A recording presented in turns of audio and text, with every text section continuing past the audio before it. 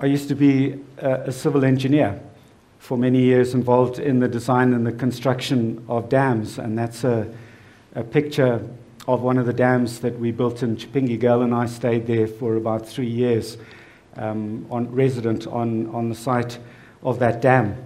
Now, it's impossible to build a dam or any engineering project for that matter without a reference point. And so that reference point is usually a steel peg which is set in concrete in a place where it can't be disturbed or moved. And then the whole of the engineering works are tied in to that reference point. They're leveled according to that reference point. They're positioned according to that reference point. And the first thing that I would do whenever I came onto a construction site would be to ask, where is the reference point? Vitally important. And so just in these other photographs here, you can see that bridge, the spillway return channel that safely takes the water back to the river, all of those things tied in to that reference peg, or to another peg or other pegs that were sub-reference pegs that were tied into it. There's the spillway as well, the dam, the intake tower out there in the water. So it's very important to have that reference peg and those sub-reference pegs.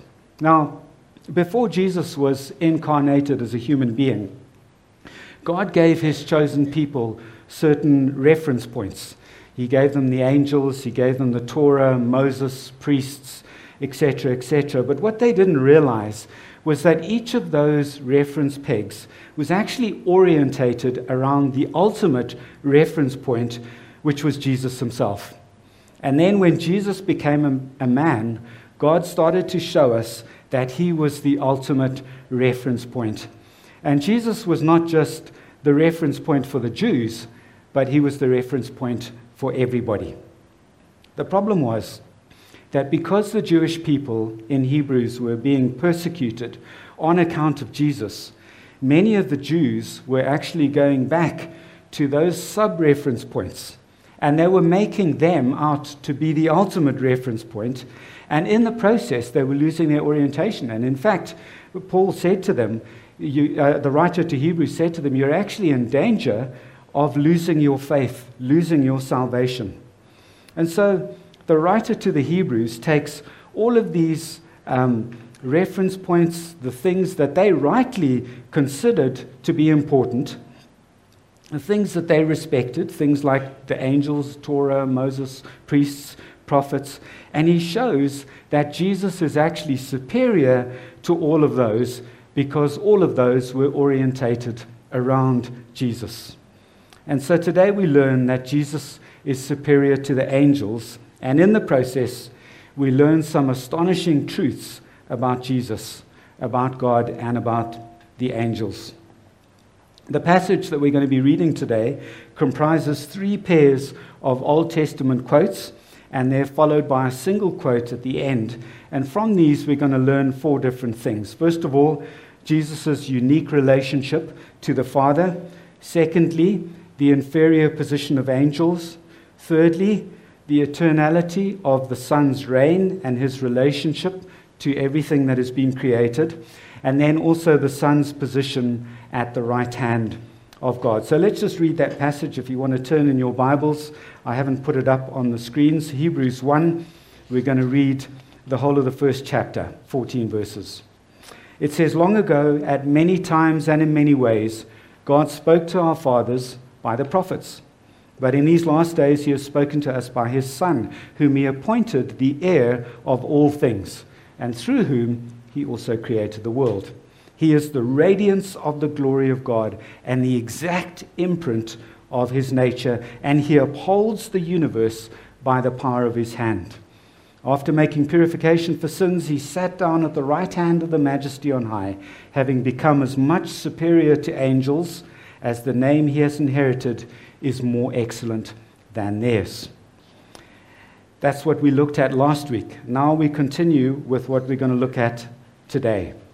For to which of the angels did God ever say, you are my son? Today I have begotten you. Or again, I will be to him a father, and he shall be to me a son. And again, when he brings the firstborn into the world, he says, let all God's angels worship him. Of the angels, he says, he makes his angels winds and his ministers a flame of fire. But of the Son, he says, your throne, O God, is forever and ever. The scepter of uprightness is the scepter of your kingdom. You have loved righteousness and hated wickedness. Therefore, God, your God, has anointed you with the oil of gladness before your companions. And you, Lord, laid the foundation of the earth in the beginning, and the heavens are the work of your hands. They will perish, but you remain. They will wear out like a garment. Like a robe, you will roll them up. Like a garment, they will be changed. But you are the same, and your years will have no end. And to which of the angels has he ever said, sit at my right hand, until I make your enemies a footstool for your feet? Are they not all ministering spirits sent out to serve for the sake of those who are to inherit salvation? So let's dive in. The first two quotations there, the first point, that Jesus has this very unique relationship with the Father. And so for verse 5 says there, for to which of the angels did God ever say? And then he quotes from Psalm 2, verse 7, and he gives another quote from 2 Samuel 7, verse 14. The reason why he's using those two Bible verses or Old Testament verses as a quote is because the Jews understood them to be referring to the Messiah. And so then at the start of verse 5 he says, for to which of the angels did God ever say? And that's sort of like a rhetorical question. It's a bit like a mother saying to her children, did I ever say that you could write with crayons on the wall? Basically what she's saying is, I've never said you could do that. And that's what he's saying here. In effect, the writer is saying, you know that God has never called an angel his son. But God has addressed the Messiah as son. And Jesus is the Messiah. But why does he say, today I have begotten you? Or in some other translations, today you have become my son. Was there a particular day when Jesus was created or born as God's son? That's an interesting question, isn't it? Well, we've already learnt last week that Jesus was the agent through whom everything was created. So God was the source of creation, and Jesus was the agent of creation. And if he was the agent of creation, it means that he predates creation. Before all of this existed, he existed. So he couldn't have been given birth to or created. What about Psalm 2, which is what the writer is quoting from today?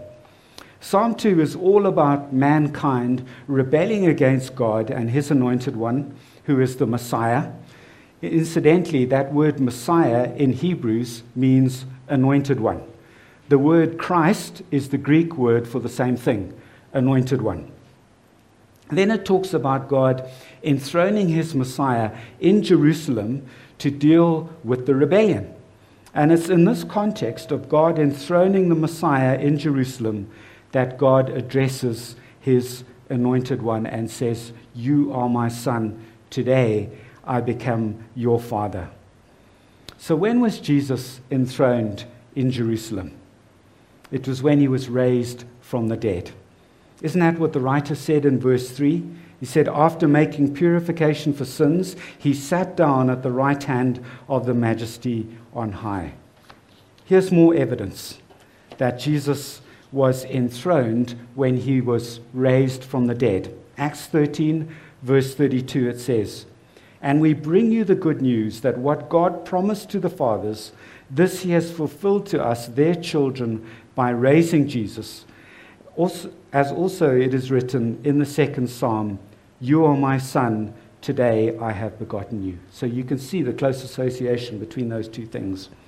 And then Other evidence there, Paul, a servant of Christ Jesus, called to be an apostle, set apart for the gospel of God, which he promised beforehand through his prophets and the Holy Scriptures, concerning his Son, who was descended from David according to the flesh, and was declared to be the Son of God in power, according to the Spirit of holiness, by his resurrection from the dead, Christ Jesus our Lord.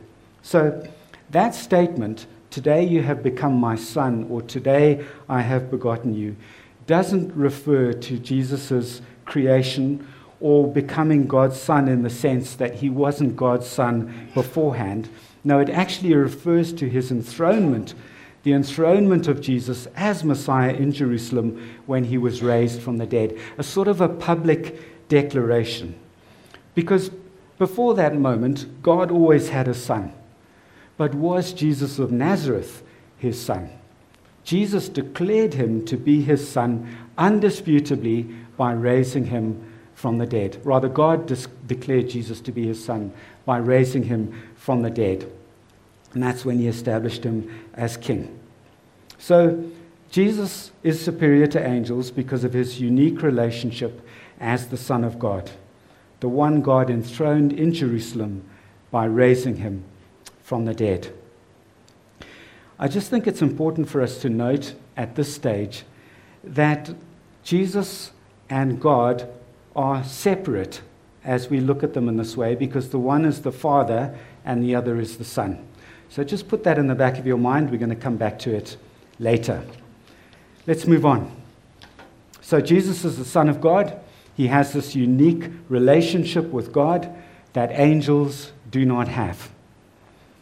Second thing, he is inferior. Angels are inferior to Jesus.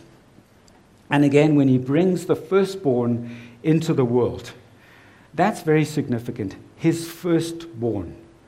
That word is translated from the Greek prototokon. And at the time, it had a very great significance because the firstborn child in a family shared the father's authority and also inherited the lion's share of his property. And that word, prototokon, it occurs 8 times in the New Testament, and it mostly serves as a title for Christ, expressing that he is first in the church and in all of creation.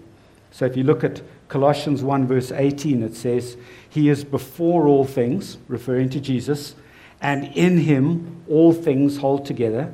Remember, we reflected on that last week. Beautiful truth. And he is the head of the body. He's first in the body, the church. He is the beginning, the firstborn from the dead, that in everything he might be preeminent. An implication of this is that whilst we, who have been adopted into God's family, are his children, Jesus has that special status of firstborn because he was the first one to be raised from the dead.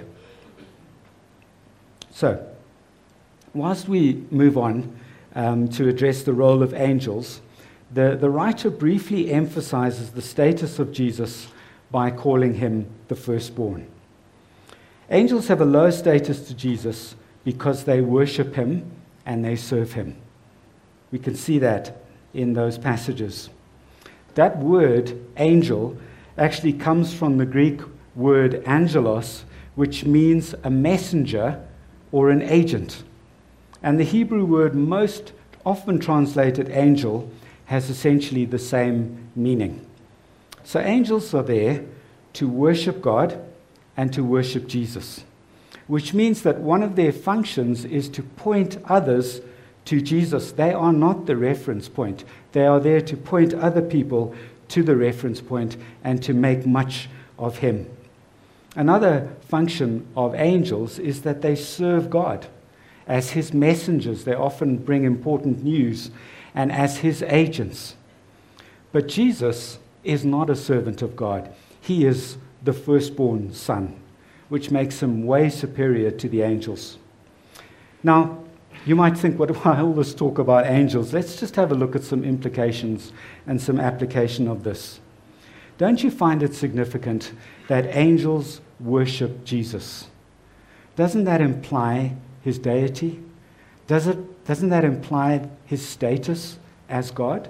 The fact that the angels worship him? In the same vein, Deuteronomy 32:43, which is quoted in verse 6, it refers to God in the Old Testament, but the writer to Hebrews applies it to Christ. It means that in his mind, Christ is divine. He is God. It's a full indication of the full deity of Christ. Another implication. Some people in our day and age make much of angels, even non-believers and those who are exploring the faith.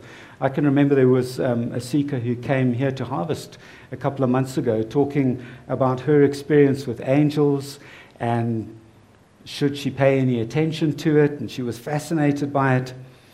The thing is that in many cases, people who don't even know the gospel are interested in angels, but they don't even necessarily believe what is correct and what is true about angels. And also there's this danger of using angels as a spiritual reference point around which people orientate their lives, rather than seeing them as servants of God who point us to Jesus, and that Jesus is the ultimate reference point. So, if you happen to be in a conversation with a friend or a family member or a colleague, and you discover that they're interested in angels, that actually might be a good connection point where you can say to them, let's talk more about angels and find out whether what they believe about angels lines up with the scriptures. And it's often a way into the gospel, because then you can start talking about Jesus and about how important he is. The other thing we learn, folks, is that there is a spiritual realm, and it is populated by spiritual beings, including angels. And the primary role of those angels, let's just have a look at that briefly. They used to announce key events. So remember Gabriel coming to Mary and Zechariah. There was angels that went to Daniel. If you look at verse 14 there, it says, "Are they not all ministering spirits sent out to serve for the sake of those who are to inherit salvation?" So they serve God. They're all ministering spirits sent out by God to serve us. So God is in authority over them. We don't command them. God is in authority over them. And when he thinks it's necessary for them to serve us and to be involved in helping us or protecting us, then he sends them for our sake. Are they not all ministering spirits sent out to serve for the sake of those who are to inherit salvation? Not everybody. We need to be saved in order to qualify for the angels to look after us. They worship God, they point people to God, and they also attend to him around his throne. We see that in other parts of the Bible. But the other thing that we need to remind people, folks, is that there are fallen angels. We could spend a lot of time going into this. They're called demons. Devil himself was originally an angel until he rebelled against God. And so it's all very well to be interested in the spiritual realm and seeking the input of angels in your life. But what sort of angels are you connecting with? This is something else that's just very important. The Bible says that Satan can masquerade as an angel of light. He could send a demon that seems to be like an angel. And so if we're not firmly grounded in what God has taught us, then we are at risk. So, Jesus is the Son of God. He's got this unique relationship with God that angels don't have. Secondly, angels have an inferior position because they worship and they serve Jesus. Let's look now at the third thing, which is the eternality of the Son's reign and his relationship to the cosmos. Jesus is a king. I think you can see that, can't you, from verse 8. Just look at all the regal imagery and the regal words that are used there. There's throne, there's scepter, there's kingdom, there's anointed with oil. In those days, if you wanted to anoint a king or to inaugurate a king's kingdom, you would anoint him with oil. So Jesus is a king.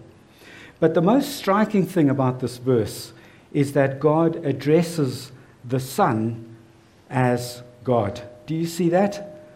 But of the Son, he says, talking about God, your throne, O God, is forever and ever. So let's read on.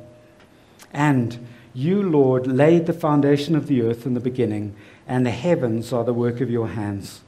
They will perish, but you remain. They will wear out like a garment. Like a robe, you will roll them up. Like a garment, they will be changed. But you are the same, and your years will have no end. Here again, we see this important relationship that Jesus has to the cosmos. He's not of it. He created it. The cosmos will not last, but Jesus is permanent and eternal. There was nothing worse, folks, on a construction site when that reference point got damaged or moved. And we need to make sure that we have a reference point that is not going to be damaged and not going to be moved in life. Jesus is that reference point. He is the one who stands apart from creation. He's going to last forever. This creation that we have around us is going to grow old. We can already see that it's growing old, can't we? With all the earthquakes and the things that are happening. It's getting old. It's going to be rolled up like a dirty shirt that gets thrown into the wash basket. But Jesus, he will remain forever and ever. So just some implications here. Verse 8 is one of the many verses in the Bible which declares Jesus to be God. And yet in verse 5, Jesus is distinguished from God. Remember, I mentioned that earlier, since he has a unique relationship with him as his son. And so we have God the Father and God the Son. They are distinct persons with the same essence. In fact, although there isn't time to go into it now, the Bible teaches the unity of God, that there is one God, as well as there being three unique persons. One God, three unique persons, and we call that the Trinity. One God with three persons of the same essence. Another implication. Jesus, distinct from God the Father and yet of one essence with him, he's got to be the most unique reference point in the whole of creation. And because Jesus will outlive the cosmos that he created, he's that stable reference point that we need. Just tell me, is your reference point, or are your reference points in life entirely stable? Are they entirely permanent? When you're tossed around in the storms of life, another boat is not a good reference point. You need something that is beyond the wind and the waves as a point of orientation, a reference point that will never be moved or destroyed by the storm. And folks, that's what we have in Jesus Christ. Jesus is central to our Christian faith. That's why we as Harvest Church value Jesus. It's one of the things that we value in this church. Then lastly, let's have a brief look at the Son's position at the right hand, verse 13. To which, once again, this is a rhetorical question, to which of the angels has he ever said, "Sit at my right hand until I make your enemies a footstool for your feet"? That's a direct quote from Psalm 110, verse 1. And the writer has already referred to that psalm a little bit earlier, indirectly in verse 3, where he said that Jesus sat down at the right hand of the Majesty on high. But the writer intentionally adds now, until I make your enemies a footstool for your feet. The writer wants to emphasize that the Son's position at the right hand of God is one of incredible authority and power and status. But notice he writes, until I make your enemies a footstool. Folks, one of the implications of this is that whilst we're still living here on earth, and before Jesus has returned, Jesus has enemies which will eventually be put underneath his feet. But in the meantime, they will oppose us. But the ultimate victory will be Jesus's. And in the meantime, remember from Romans, our study last year, he works all things for our good. Jesus actually delights to use the work of Satan to defeat the purposes of Satan in our lives. He is more than able to do that. But it doesn't mean that we aren't going to experience resistance, that Jesus doesn't have enemies who are going to be our enemies as well. He's going to work everything out for our good. And we also learned that he works everything in accordance with the purpose of his will. I'd just like to close now by talking about the Spanish Armada. This was a Spanish fleet that was sent out from Lisbon in the mid-16th century up the English Channel to link up with someone called the Duke of Parma in Flanders so that they could invade England. This is one of the many times that there was an attempt to invade England. In fact, England was only invaded once, wasn't it, in 1066. They wanted to overthrow Elizabeth I. So they followed that route. You can see it from Spain. Oh, sorry, let me point here. You can see it from Spain going up through the English Channel, and they fought all sorts of naval battles as they were going up, and eventually they thought, we're not going to win this, so let's head home. And the safest way to do that was to sail right up to the north and then to head west so that they could come down south and back to Spain, evading the English fleet at the same time. But the problem was that in those days, you could only tell where you were on a north-south scale, how far south you were from the North Pole. It wasn't possible to be able to orientate yourself east and west very accurately, and it's because they didn't have accurate watches in those days. So they didn't have an accurate reference point. What was the result of it? Look at where they turned south. They turned south far too early, didn't they? And the upshot of that was that 28 ships ended up getting wrecked on the Scottish and Irish coast. Over 5,000 sailors were drowned. This is what happens when you don't have a reference point that is safe and secure. And so what I would say to you today is put your faith and your trust in Jesus and work to get other people to put their faith and their trust in Jesus. We use all sorts of things as our reference point in life. We can even use things that are actually good.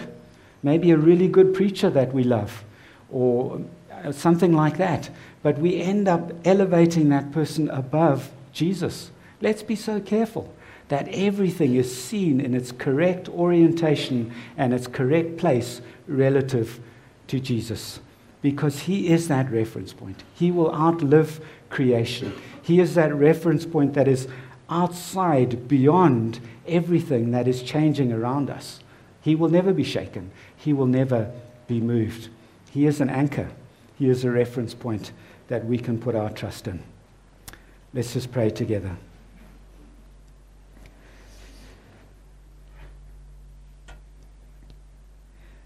Father God, I just want to pray for those people who are exploring faith and maybe are coming to that point where they're beginning to realize that Jesus is that reference point, that Jesus is so important.